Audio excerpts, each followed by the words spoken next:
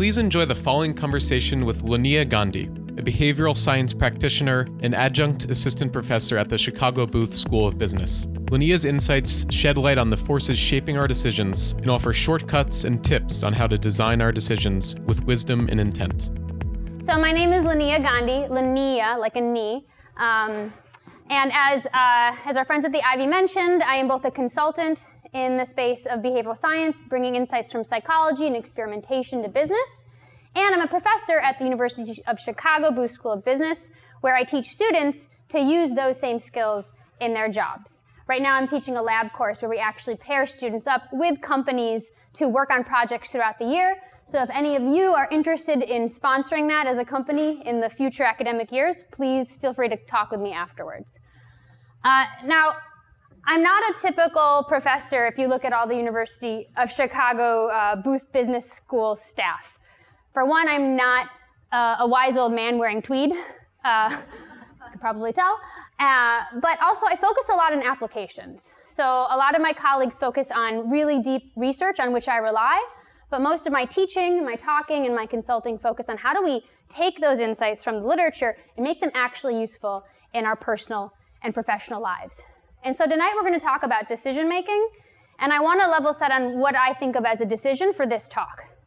Decisions can be really small. They can be how much you decided to imbibe tonight before you sat down, how many drinks you had. They could be a little bit bigger, your decision to come here tonight. They could be bigger than that, your decision to put some money down and subscribe as a standard or a prime member to the Ivy. Or bigger than that, deciding to come to Chicago. What we're going to cover tonight will apply to all of those different types of decisions. Sound good? All right, so like I said, I'm not a typical professor, so I do like to start with a contribution by someone that I think of as one of the biggest fans of behavioral science out there, Scott Adams. Now, this is the creator of Dilbert. It may be too small for some of you to read, so I'll read it to you. Dilbert is talking to a guy who's working with the trash. Why does it seem as if most of the decisions in my workplace are made by drunken lemurs? Decisions are made by people who have time, not people who have talent. Well, why are talented people so busy? They're fixing the problems made by people who have time. Now, I love Scott Adams. I think he's actually quite wise in applying behavioral science in a lot of his cartoons if you start to pay attention to it. With this one, I want to take a bit of a different tack, though. Tonight, I want to talk about why we might seem like drunken lemurs a lot of the time in our decisions, why we might end up making errors in our decision making and going to the core of that from a behavioral science perspective. And then I want to suggest it's not just because we're stupid humans or drunken lemurs, but often because we're interacting in an environment that's suboptimally designed for decision making. And that all of us, after you leave tonight, can hopefully go home and redesign your environment, physical, intellectual, electronic, to help you with your decisions going forward and help you avoid turning into a drunken lemur. All right, so let's start with diagnosis. And I know I didn't anticipate the height of the width of this room, so if you can't read anything in the back, just shout at me and I'll read it off the slide for you, or lend you my glasses. So we're going to start with diagnosis. What makes decision making so hard? Well, as a behavioral scientist, someone in psychology, I maintain there are 3 key facts that logically follow to explain why we mess up so much, why decision making can be hard. The first is that we have limited brain power. Now, I know you all went to college, so you're like, it doesn't apply to me. Another limitation to our brain power is rationality. So this pertains to the survey that I asked you guys to fill out before coming here tonight. We played a game. It's called Guess the Number Game. I asked you to guess a number between 0 and 100, and the winner would be the person whose guess was 2/3 of the average of all the guesses. Follow? All right, so you're sitting there at your computer, you're like, well, this is stupid, I want to get it done. If you just picked a number at random, it would be somewhere between 0 and 100. And if enough people did it at random, it would be pretty evenly distributed. So the average would be 50. Great, I do 2/3 of 50, 33. But all these people went to college, right? They're Ivy people. They're going to think 33 too, so I should do 2/3 of 33. But some of these people are kind of smart. So maybe I should do 2/3 of 22, or 2/3 of that, and so on and so on and so forth, until you get to what number? What number, if everyone here was rational and thought everybody else was rational, and then I showed you, as I will, a histogram of the frequency by which each of these integers was chosen. So like, if 5 people chose 20, it would be 5 here. If everyone was rational and thought everybody else was fully rational, what would this graph look like? Yeah, it would just be a giant spike here. Does everyone follow? That's what you did. You are not fully rational, or at the very least, you do not believe everyone else here is fully rational. Your distribution's all over the place. Your mean was 30, and 2/3 of the mean was 20. We had some winners, but I didn't actually ask for names. I apologize. So if you honor system, if you said 20, good for you. A+ for tonight. And finally, limited self-control, perhaps the most fun limitation to our brain power. I think this picture speaks for itself. Yeah. Californians, of course. Some more cute ways of looking at self-control come from the marshmallow study done many decades ago, which you probably heard about by Walter Mischel. I'm going to show you a couple of videos of someone who replicated this with cookies. And the whole scenario, for those of you who aren't familiar, is this little girl is sitting there, and there are 2 cookies underneath that tray in front of her. She can't see them, but she knows she's there. And the experimenter has told her, if you want one cookie right now, just ring that bell and you can eat the cookie. But if you wait 15 minutes, you can get both cookies. We have limited brain power. This is just part of our human/drunken lemur experience. Limited attention, limited rationality, and limited self-control. That is our starting point fact. The second fact that we follow in psychology is that we use shortcuts to conserve our brain power. That is adapted. That is good. We need those shortcuts so we can conserve that brain power for the decisions that are really important in life. We call those in my field heuristics, if you've heard that term before, rules of thumb. So, for instance, you wake up, it's Chicago, you look out the window, you see this, what do? What decision do you make that day? An umbrella, great. How deliberative were you about that? You didn't sit there thinking, well, should I bring an umbrella or not? Should it be the small or the big one? You just bring an umbrella. This guy, you see this happening to you, what do? You duck. You're not going to debate and deliberate and use your brain power on that decision to duck. So these are quick shortcuts that we have trained to do over time. Another example came from former President Obama, describing to Vanity Fair how he only wears a couple different suits so he doesn't have to think about it every day. He doesn't have to spend brain power on it. He can use that for more important decisions. These are all very adaptive mental shortcuts that we take. Now, the trick is that some of these shortcuts tend to backfire and do so in predictable ways.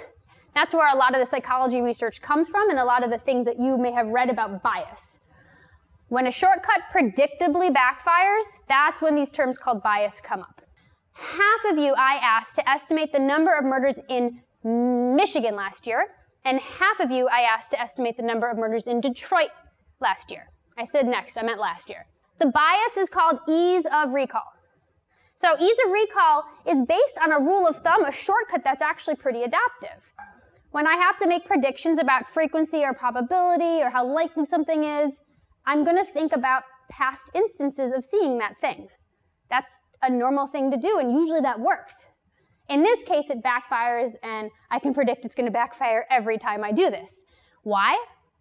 Well, when I think about Detroit, I think about violence, I think about murder, I think about everything in the news and the media and in TV about Detroit. So that inflates the percentage or the frequency that I think murders happen. When I think about Michigan, I don't know about you guys, but I think of those commercials saying, go fishing. Let's go camping, not let's go get murdered. Like, you don't think that when you think Michigan. And so your estimate ends up being lower. That's ease of recall, and that's a bias when a shortcut we take predictably backfires. Oh, by the way, 267, that was the number of murders in Detroit last year. So even your median was like almost a double. Okay, another example comes from the other survey question that I asked you, which was to estimate the rank of Chicago on the list of the 20 US cities with the highest per capita murder rate. Remember that question? All right, for those of you who didn't participate, think in your heads what you think the rank was. Let me show you. This is the answer. 8th. Oh, yeah, she's right. She was right. So part of this is because it's per capita, and you might not have paid attention to that when you're quickly doing the question. But also, again, ease of recall. We think of violence when we think of Chicago. Let me show you your answers. This is your distribution. 87% of you guessed higher than 8. Again, because of how you think of Chicago. Or even today, you may have been subject to ease of recall. When you saw the advertisement for Ivy, Art and Science of Deciding Decisions, you saw it featured Linnea Gandhi. When you think of Gandhi, what do you think of? That dude, right? And so you're like, oh, it's going to be an Indian chick, and it's a white girl, right? I have the glasses, though. I do, so at least I can match there. So ease of recall happens all the time, happens a lot with stereotyping as well. Okay, so we just went through the 3 very basic facts of why decision-making is so hard and why it's so fascinating for psychologists to study bias. We have limited brain power, we take shortcuts that are super normal to take, but those tend to backfire in fun and predictable ways. The point of tonight, though, is not just to focus on diagnosing it, it's to really move us beyond that and to design for that, to design to accommodate that to get us to better decisions. So, like I said, things get a lot easier around this if we design with those shortcuts in mind, and I'll give you some examples. But first, I want to talk about a really easy framework. This is the one thing I want you to get out of the talk today, actually. Behavior is a function of the person and the environment. So whenever I talk about designing decisions, I like to go back to this equation by Kurt Lewin. He's a 1920s social psychologist, awesome guy. And this equation to me is so simple and yet so ignored in daily life. When we see stupid behaviors or decision-making errors, we just myopically focus on the P. That person's a drunken lemur. That person doesn't know what they're doing. That person needs to be educated. We focus not very much on the environment. How can we design around that person to accommodate their shortcomings, their limited brain power, in order to help them get to better decisions? And so this is the framework that I base a lot of my consulting work and teaching off of, and what we'll talk about for the rest of today. Let's do some fun examples, though. So let's look at stupid behaviors that I would argue might be caused more by stupid design than by humans being stupid. So let's start with a really simple decision. Opening and closing a door.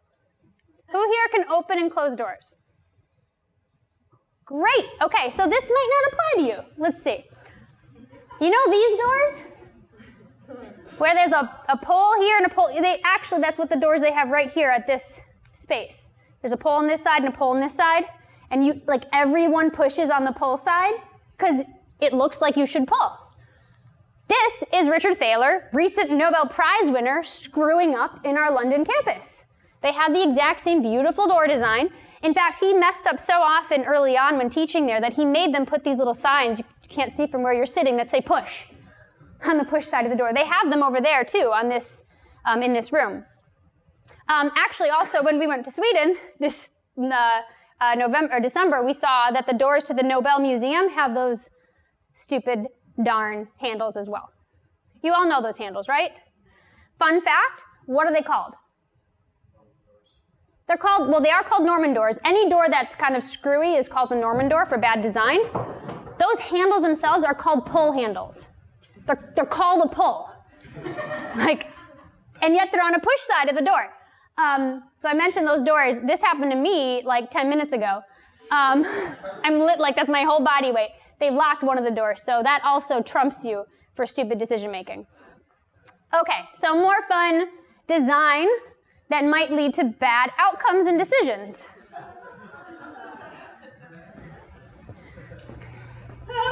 Yeah. That's just corporate irresponsibility right there. You can't probably read from where you are, but this sign in the cycling lane says, "Give cyclists space."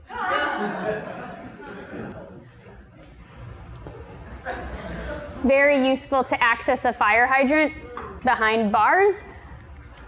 And this says, "Sure, it's convenient, but at what cost?" No. If you like this, you can find a lot at sadanduseless.com.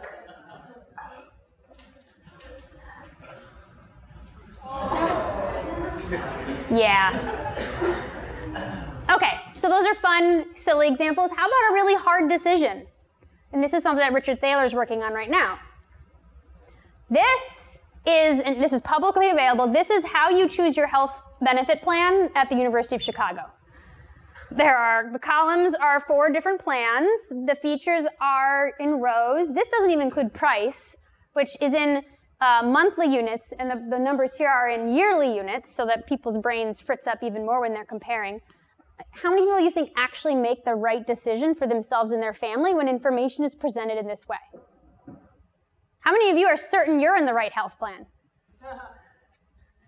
There's an interesting paper, as a slight side note, by George Lowenstein that talks, and it has data on a company that shows that people are actually in dominated plans. Meaning, for every level of healthcare spend they could do, there is a better plan for them in that company. But it's not their fault, it's the way the decision was designed. Okay, so we should fix these things, right? Let's look at some smart examples, some good examples to get inspiration from. And one is the pill pack. So this is a pack of pills that says when you take which pill, and all your pills, so many people who have chronic conditions have multiple pills, all the pills you need to take at that time are in that pack, and you just keep pulling it out of this box that's been pre-prepared. It tries to design for anticipated error. Another example is the kitchen safe. This is great for people with self-control problems. It is a real product and makes a great Christmas gift, or Valentine's gift maybe, since that's coming up. So if you have something that tempts you, a food, a video game, your smartphone, and you want to not use it for a period of time or consume it for a period of time, you put it in the box. You put the cap on the box. You turn the dial for seconds, minutes, hours. You can even turn it for days. And then you press it down and it locks. And it will not open until the timer is done. So you cannot access it even if you are tempted. And then there's Clocky, one of my favorites. This is an alarm clock that sits on the side of your bed. And when your alarm goes off and you hit snooze, it rolls off to some random part of your room. So when the snooze alarm goes off, you have to get up. I think there's a Japanese version with a helicopter, which would not work in a loft. But again, it designs for the fact that we have limited self-control. It anticipates the shortcuts that we take and the problems that we fall prey to. This is another example that I love. I took this in Nordstrom Rack at Chicago and Michigan. And everyone's been to Nordstrom Rack. You know that this is in the dressing room, or at least it was a few months ago. Those are the only 2 options. There's no I don't want to buy this. It's like a little bit of an environmental design to get me to purchase. Okay, so again, how about a really hard decision? This is a urinal. This is a urinal in the Amsterdam airport where apparently they had a spillage problem. So I think this must be a hard decision for that to be happening. They put a fly in it. Some of you may have heard this before, and the spillage problem went away. There are some wonderful examples online that you can buy where you buy the faces of world leaders that you hate, and you stick them there. There's ones where you could have a goal in a soccer ball. Anyway, all this is said, it helps men with the hard decisions that they have to make. Or a high-stakes decision, in all seriousness. This is quite pertinent. I just added this morning. So the incident that happened in Hawaii with the false real alarm, I don't even know how to call it. It's not a false alarm because it was a real alarm, but it was false. Anyway, was that because this person was an idiot? Or was it because this is what they were looking at? This is what they were supposed to click? This is what they clicked. The only difference in language is the word drill here. Of course someone's going to mess up at that at some point, and there's no check, there's no stopgap. Even my QuickBooks that I use, my software, which is desktop version from the 1980s, when I want to update my file for my accountant, it makes me type yes to confirm. I mean, if QuickBooks from the 1980s have figured it out, I don't know why they didn't figure that out for those alerts. And actually, Steven, who's doing the technology, designed for error with this little thingy that they're audio recording with me on. I think if I touch anything, nothing happens. There's no way for me to screw it up. He's muted you've deactivated this thing so that I can't screw you up. Yeah, so designing for error is really important, even for people like me. Okay, so what makes environmental design smart? Why are all those great examples? Because it works with, not against our mental shortcuts. And we're going to talk about 3 different examples that'll hopefully help you in your everyday decisions right now. So how do we design for your mental shortcuts when you want to eat healthy and work out, when you want to date that special someone, and when you want to placate children, or in my case, students? Let's start with eating healthy and working out. So we already went through this a little bit, but let's say you're on a diet and you're walking around the office and people have those little candy bowls. This is the worst thing in the world. You can see all of the candy. It's right there in your face every time you pass by. Better would be an opaque bowl, where especially as the candy went down, you can't really see it. Or a kitchen safe, or an opaque kitchen safe. It's very small, subtle changes to your environment, whether it be at work or at home, can help nudge you to not eat the tempting goods that you want to eat. Another simple example around eating healthy comes from 2 clients that I've worked for. These are pictures of their salad bar. These are actual things that they had up in the salad bar of their cafeteria. So you imagine if you work at a big office, some of you might, where there's a cafeteria and a salad bar, and you want to eat healthy, you run in from between all of your meetings, and you're like, I'm going to get a salad, I'm going to get in line, and the line is getting in back of you, and you're in a rush. How do you make the decision? Like, well, olives healthy?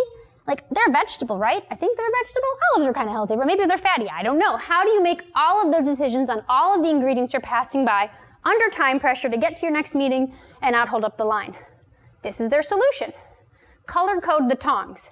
So if I'm like, I gotta really eat healthy, I'm just gonna go for the green tongs. I don't have to make a decision on every single one of the items. So working out is where I struggle more on than the food side, and so I'm going to share with you some of my trials and tribulations here in the hopes that you avoid them. This is a timeline of my behavior over the last several years. So in January 2014, I lived up in Lakeview, and I bought a membership at Southport Gym for myself and for my husband. I went maybe like 10 times that year. My husband didn't go at all. Money down the drain. Unhappy. January 2015, I'm like, I'm going to work out this year. And I had heard about and gotten into Bikram yoga. I'm like, all right, this would be good. It's going to be like kind of calming and focused and stretching. I'm going to go. And so on New Year's Day, I went with one of my friends and bought a 20-pack. It expired like in 6 months. I could go 20 times in 6 months. That's not hard. I did it that day. Didn't do it again. At all. The next January 2016, January 1st, again, as like a New Year's resolution with my friend, went to Bikram yoga. This time I didn't buy the 20-pack. I bought like just a one-time, and I was like, well, if I go again, I'll buy the 20-pack. And so I did go again 2 days later. I was like, yeah, I'm on a roll. I'll buy the 20-pack. Didn't go after that. 2017, I swear to God, I'm really slow at learning, guys. I did the same thing. This time, though, I went 6 times, and then I stopped going. So I wasted 14. All right, so January 2018, this is what I have done, is I found a yoga studio near me, Core Power Yoga. It's a little different from Bikram, and they have non-expiring 10-packs. This is like my dream. And I actually go, which is really bizarre. My habits have changed to go more often now. So this is not an uncommon story, right? I mean, mine's probably pretty extreme, but a lot of us have bought memberships and not really fulfilled it or not worked out as much as we want. This is a pretty common problem. And I will show you data actually from a data set of 8,000 people suffering from a similar problem as me. So this is a study done back in 2004 of 3 US health clubs. And they had 3 different types of things you could buy, simplified. You could buy a 10-visit pass for $100. I don't think it expired. A monthly membership for $70 per month, or a yearly membership for $700 per year. So, it's a quick math problem for you. How many times did you have to go per month to make the monthly worth it? 7 times.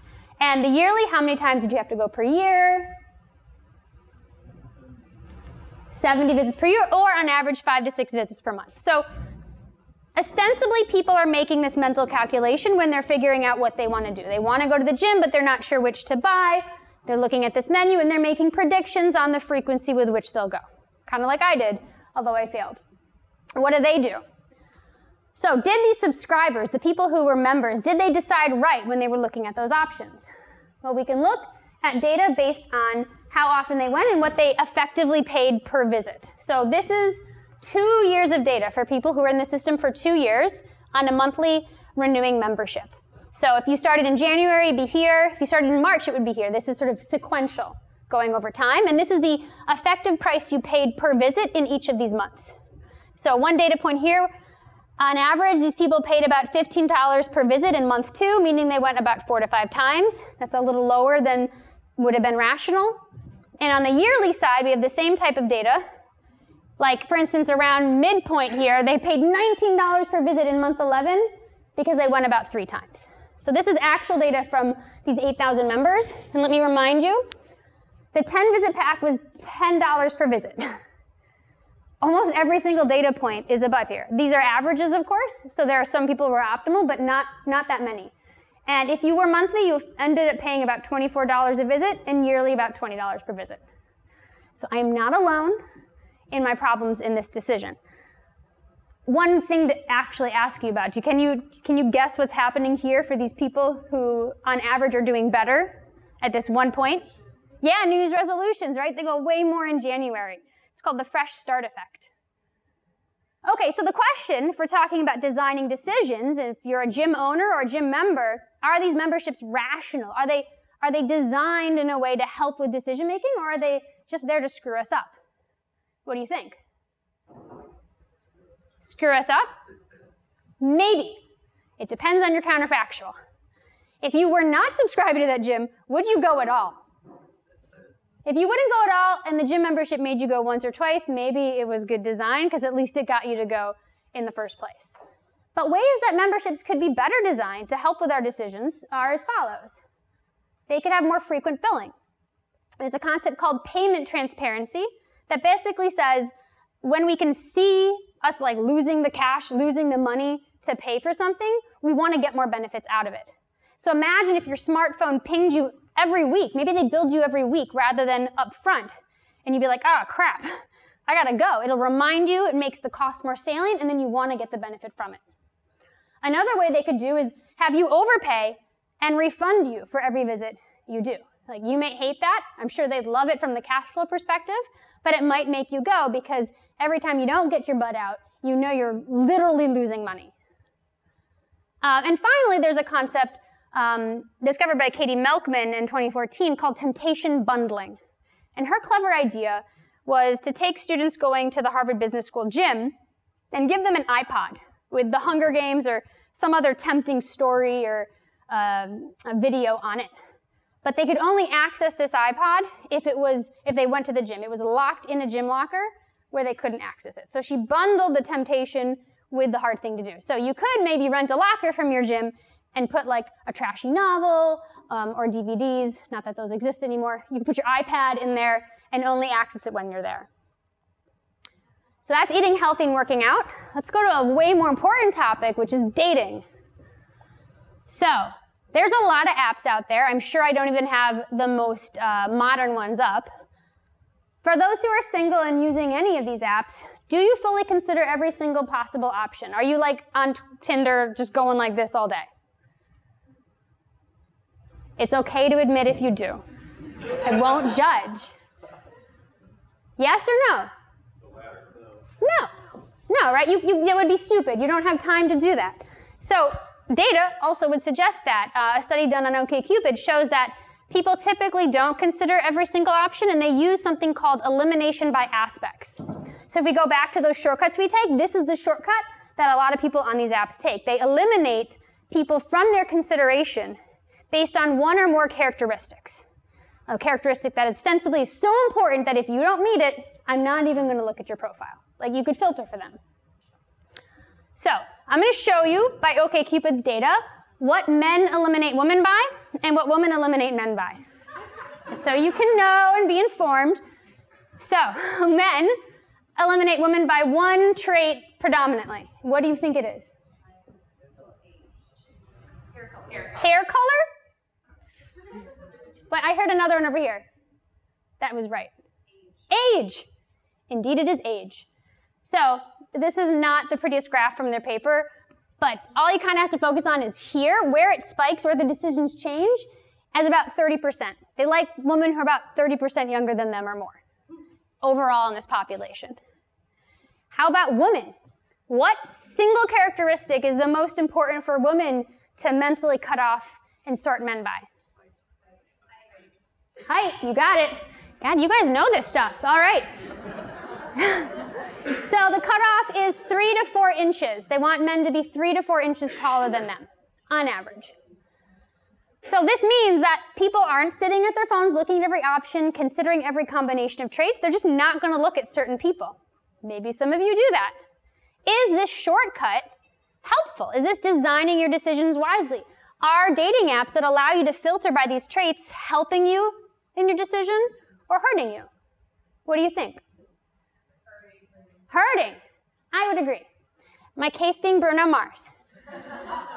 Bruno Mars does not meet my height requirement, and I do not meet his age requirement. But we were meant to be. I did run this by my husband, who incidentally also wouldn't have met my height criteria, and I wouldn't have made his age criteria. So I would argue these filters are not necessarily doing us justice, because there could be this perfect person out there, or almost perfect, don't tell him I said that, that could be a good match, and that you're filtering out because you're making a very strong cutoff. So be very careful on the filters you use. They're really good at saving you time. You can't look at everyone, but be aware that Bruno Mars could be out there and you could just not ever be matched with him. All right, so let's say you found that special someone, your boyfriend, girlfriend, your spouse. How about designing your dates? I will show you a very typical conversation in the Gandhi household until about 6 months ago. What do you want to do this weekend? I don't know. What do you want to do? I asked you first. Right? There's all these different things we could do for a Tuesday night or on the weekend, and we want to spend time, but when you think about all of those options, the burden of picking the thing we do, I don't want to think about it. I don't have time. It's too many options to consider. So what we switched to about 6 months ago is as follows. The one with the yellow hair is me. Beautiful clip art. So I suggest some options, like usually around 5 or 6. So let's say we're going out to dinner. I suggest 5 or 6 options that I see have availability on open table at the time we want. He narrows it down to 2. I pick 1. He lives with it. I swear to God, we went from choice overload and inertia to marital bliss. This has solved so many problems. Anytime we have to make a decision about vacation, things to do for a weekend, like anything like that, have somebody just narrow it down to something smaller, the next person narrow it down to 2, and then choose 1 and be done with it. A great solution for staying married. Okay, the last and final section would be if you are dealing with children in your life, or in my case, students. I do actually have some children in my life. I don't have children of my own, but this is my adorable nephew, who was a lion for Halloween. This is him crying, though. This is not his roar. This is him being very upset. I do not understand why, because you get candy on Halloween. He should be happy. So how do we deal when Samir is unhappy? Like, how do we help him design decisions so we get to outcomes that everybody's happy about? Similarly, I love my students almost as much as I love my nephew, but they can get unhappy often with grades. At Chicago Booth, we have a very strict curve at B+. I literally cannot enter grades. It will not it will not accept them in the system if the average of the grades is above a B+. Like if it's 3.34, it rejects it. So I tell my students in the beginning of class, if you are taking a class like mine that is a little more subjective, it's more about qualitative work you do, not a multiple choice answer that I know is absolutely wrong, the distribution of grades here tends to not be so wide. It's pretty squished. You know, everyone does pretty well unless you don't try, which means, guess what? Everyone gets a B+, unless you're super exceptional. People don't like that. Even if I tell them in the beginning of class, I tend to get complaints about grades. I mean, I was that person, so I would have complained as well.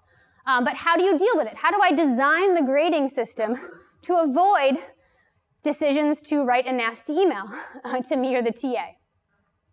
The secret weapon across both of these situations, or perhaps for unhappy colleagues if you have those, is framing. Let me show you a lovely example of framing. You go to the grocery store and you want to buy meat. You see this ground beef that says 85% lean. Next to it You see ground beef that says 15% fat. Which one do you choose? People choose the lean one. It's literally the same thing. But people tend to like lean. In fact, in some studies of this, people think the lean one tastes better. It's literally the same thing, guys. More examples of framing would be retail situations. So a lot of small businesses give you a discount if you use cash. Some of them give you a fee if you use credit. It's the same thing. And yet people are like very happy to get a cash discount or have that opportunity for a cash discount even if they don't take it. But they're like super pissed off to be, I don't want to be charged a fee for my credit card. But literally, had they switched the sign to discounts, people would be happier. Fun fact, the credit card companies have lobbied the government around the rules for small businesses to make sure it was a discount more often than it was a surcharge, because they knew people would be unhappy. An even more important example of framing comes from end-of-life planning. So there are people out there who consult you and advise you as you plan for end of life. How much money are you going to need? What healthcare expenses do you anticipate? Your family? What's your longevity going to be? So we can plan for this accordingly. They can sit down with you and ask, to what age will you live? Or they can ask, by what age will you die?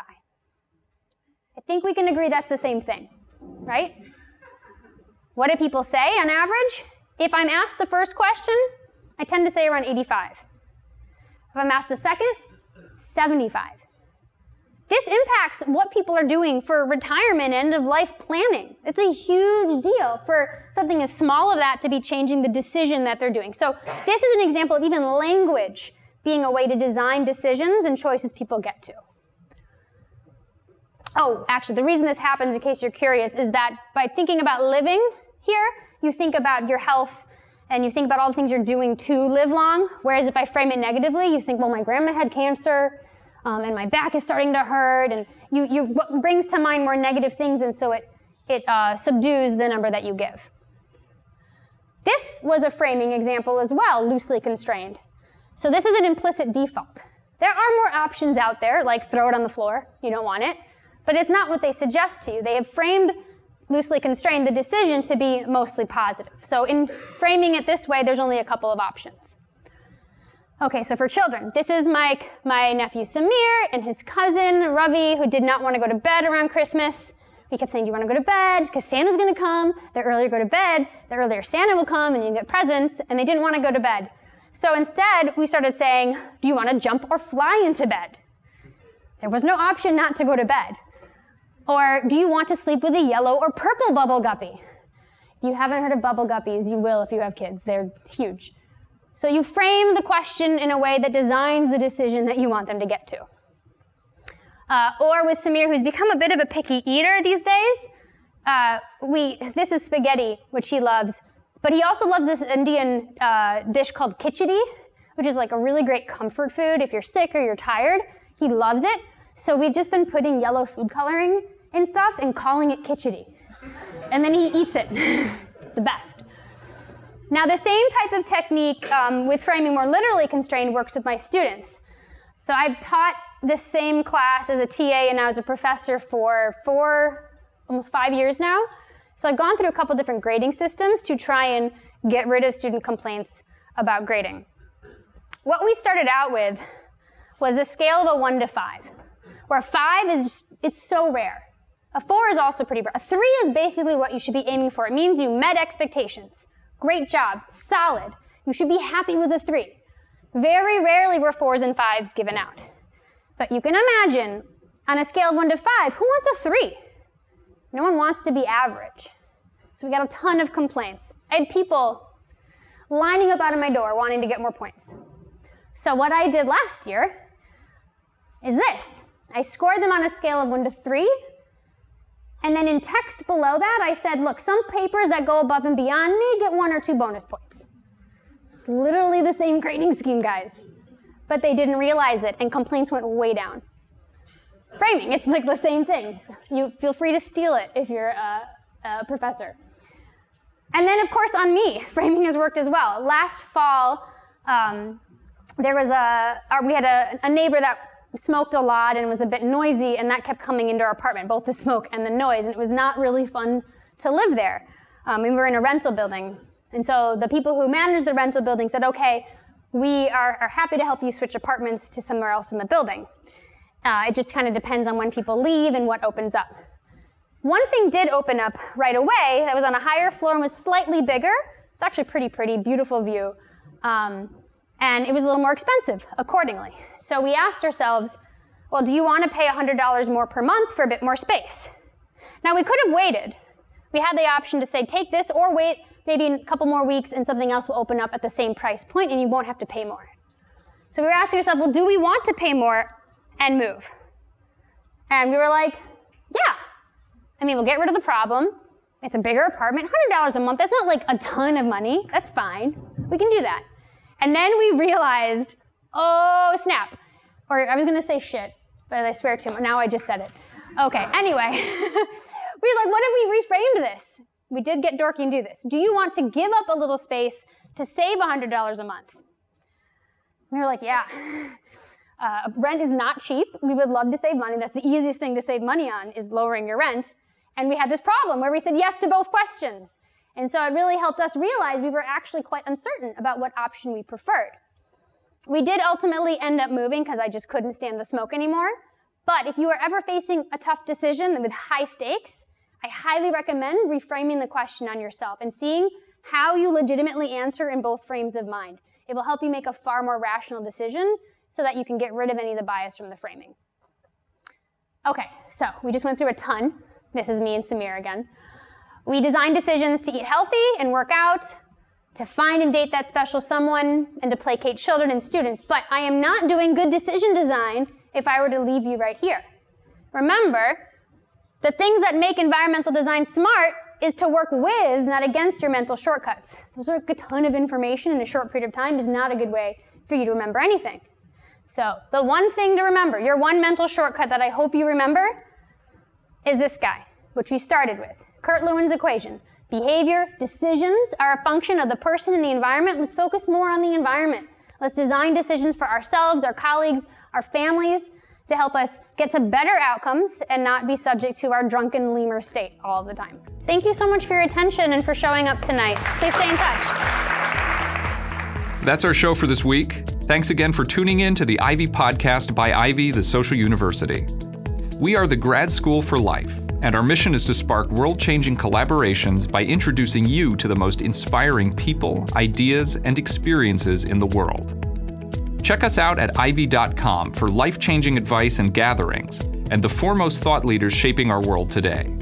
For more information about the Ivy community, and to find out about events happening near you, visit ivy.com and email us via membership@ivy.com. Dream big and stay inspired.